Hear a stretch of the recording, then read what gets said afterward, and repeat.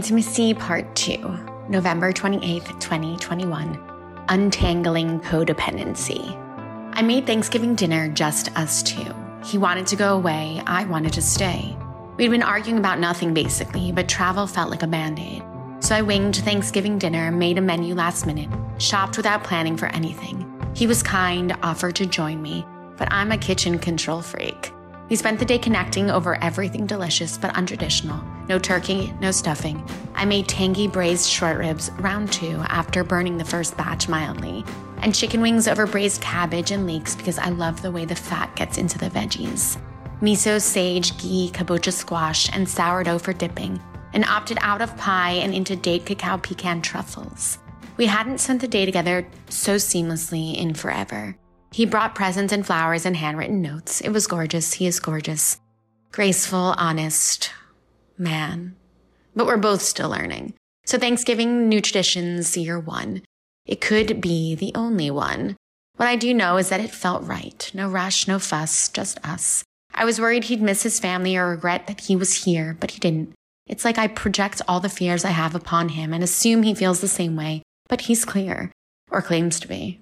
All was well until the following day when we continued to play with friends for drinks. My body doesn't like drinks. Before I knew it, I had wine number 2, and what was meant to be a 1-drink meet became 9:30 p.m., and Olivia was hangry. Why do I push people away? Am I pushing him away? I behaved like a child, basically. He fell asleep next to me, but at some point I kind of told him to leave, and I woke up the next morning apologizing. I'm bringing you coffee. Can we talk? I still expect that he's going to be the kind of dick I used to date that wouldn't respond, or would respond with something mean, or ghost me. I waited for him to wake up while watching Halle Berry's Bruised on TV. Suffice it to say, I far too closely relate to her story. The internal struggle, the trauma, the fighting. I cried in my meditation blanket, messy, acknowledging how bruised I've felt from my past history, replaying the patterns in this new relationship thing. It's one thing to do the work solo, which has been my experience to date, but to do it while coupled is a whole other thing. I keep trying to push him away, picking at small things, because I'm not used to someone who wants to stay, who sees me fully. And yet I know that I've attracted him because I finally see me.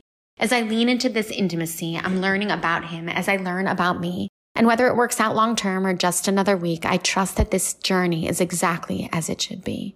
We met an hour later and he held me as I cried in my lemongrass tea. It sucks to fight with your partner, but what sucks even more is fighting over nothing. Funny enough, he didn't care about the night prior. So he spent the day calmly and woke up Sunday rejuvenated from the drama. I had energy after 9 hours of sleep. I like my own space, move around the cabin, wake up early, make noise in my juicer and my Nespresso maker, but he was still sleeping. So I ventured to Starbucks before 7 a.m., left his oat latte on the counter and grabbed clothes quietly. I didn't want to wake him in fear he'd interrupt my master plan. In the past, I would have waited for him to wake and passive-aggressively blamed him for my delayed morning. But this morning, I left without feeling guilty, instead feeling free to tend to my needs, a 7-mile run, and I was so proud of me to not get caught up in all the codependent behavior and conditioning I have previously. I show up big and independent. It's so often how I define myself cognitively. But in past relationships, I would show up opposite, needy, defining myself by my job or my boyfriend or the perfect body. I spent so many years giving my power away to all the external instead of celebrating that I have what I need. And as obvious as it may seem, I can't be my best for another if I'm not my best for me. Maintaining independence in a relationship is a complicated thing. Intimacy is an inside job. I'm still learning. As I looped my 7th lap and made it back downtown, he was emerging from Starbucks with his own latte. He is independent too, it seems, and also moves too quickly. Without noticing the little things, I left a latte with a handwritten note on the counter next to his keys.